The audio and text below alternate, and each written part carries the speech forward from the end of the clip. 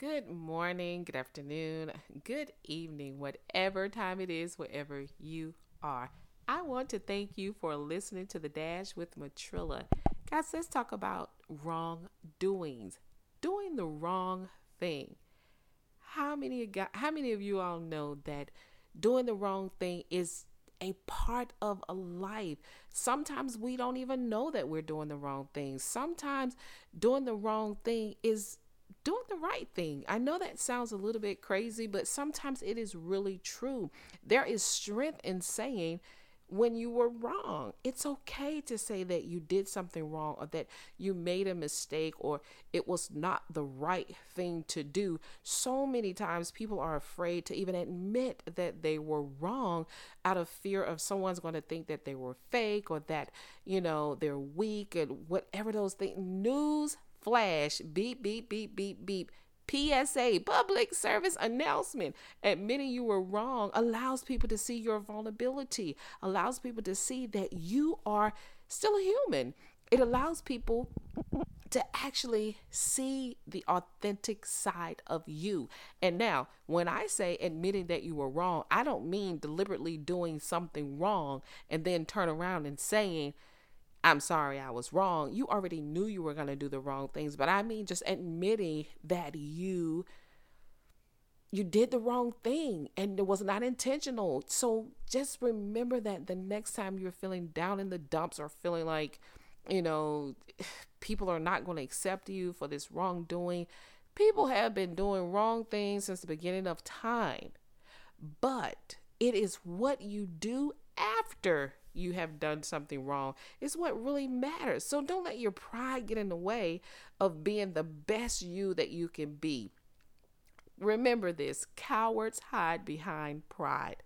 Saying you were wrong or that you made a mistake could take you to the very next level. You never know who is going to appreciate the fact that you were able to say that you were wrong. You might be in the midst of your next breakthrough, someone who can take you to and introduce you to your next contact to get you to whatever level you're trying to get to. It could be your next relationship builder. It could be, an open door for your next career or whatever. If nothing else, it could put you in a different position spiritually. How about that? Because when you can admit something, not just to other people, but just, admit it to yourself. Ah, it is a wonderful feeling. I'm telling you, I've been there. I've had to admit that I was wrong about some things. And I'm telling you, at first I knew that I knew that I knew I was right. I was so stuck on being right that you could not tell me there was ever a wrong in the decision that I made or the things that I did. But later I had to come back and say, I'm sorry, I was wrong.